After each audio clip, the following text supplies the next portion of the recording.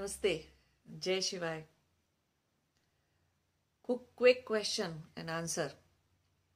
How to practice yama? So, yama are 5, right?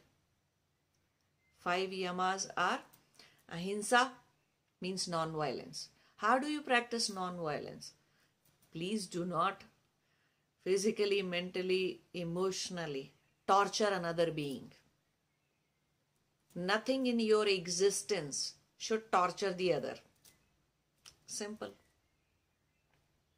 Right? So, practice this thing.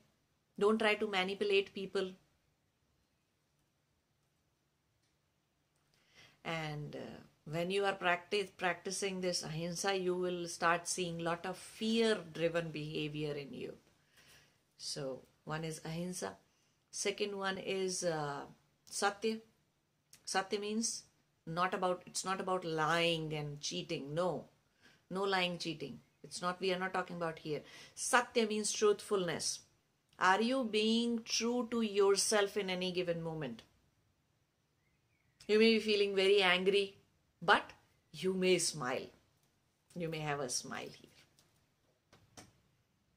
Don't do that. Don't make that smile your truth.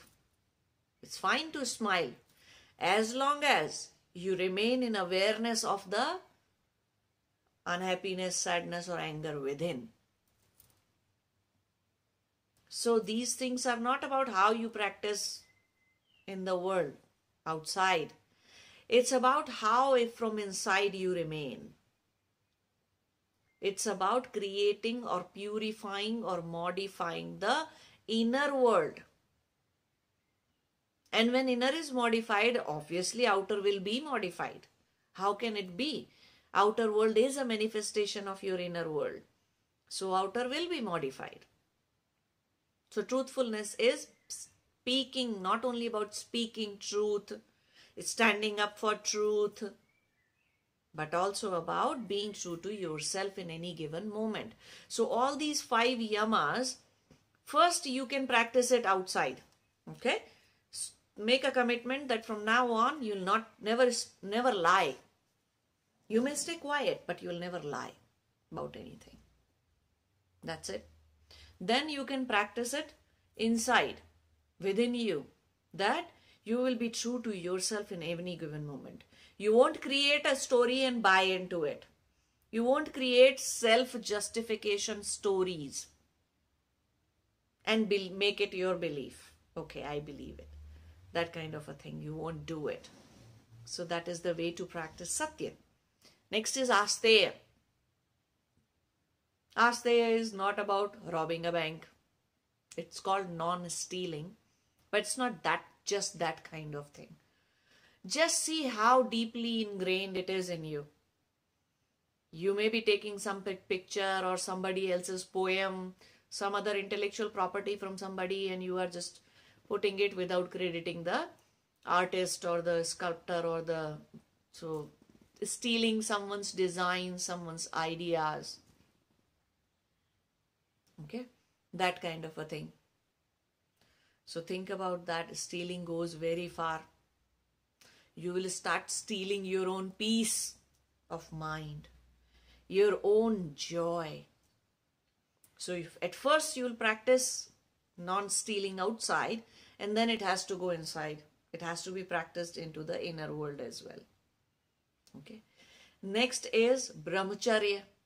Brahmacharya is about keeping your dhyana, your focus, attention on Brahma as much as possible, on that supreme divine consciousness as much as possible. Why? When you will practice and keep your focus there on divine, supreme divine, then a lot of unnecessary worries, unnecessary things will ultimately be dropped from your life.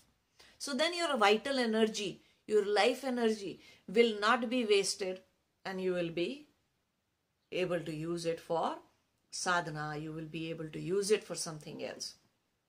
Okay. So Brahmacharya does not mean just being celibate. No. In everything, if your focus is on Brahma, if your entire charya means all your kriyas, means all your daily activities and lifestyle. If your entire lifestyle is focused on Supreme Divine, then definitely, why would you worry? Why would you do anything unnecessary? Why would you do anything in excess? So don't do things less, don't do things in excess. Moderation.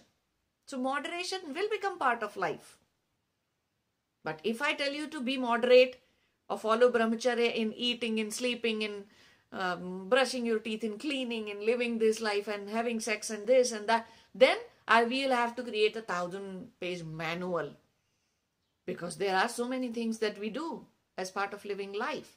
But if I tell you just keep your focus on Supreme Divine, then all the unnecessary things, excess of anything will fall off. So that's how you practice brahmacharya. And the last one is aparigraha. Aparigraha means being dispassionate. Don't be a hoarder of things. Okay? You may own a house, but a house should not own you.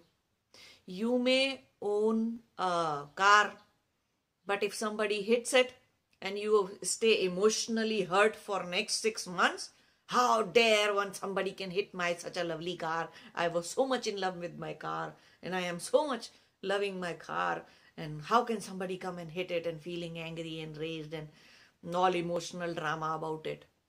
It's fine, somebody hit it, go get it fixed. What is there to do emotional drama about? But only because you feel bonded to the car. You feel in all that emotional way. So the idea here is try to reduce your bondage. How will you practice? Well, start seeing from how many things you are attached to, places you are attached to.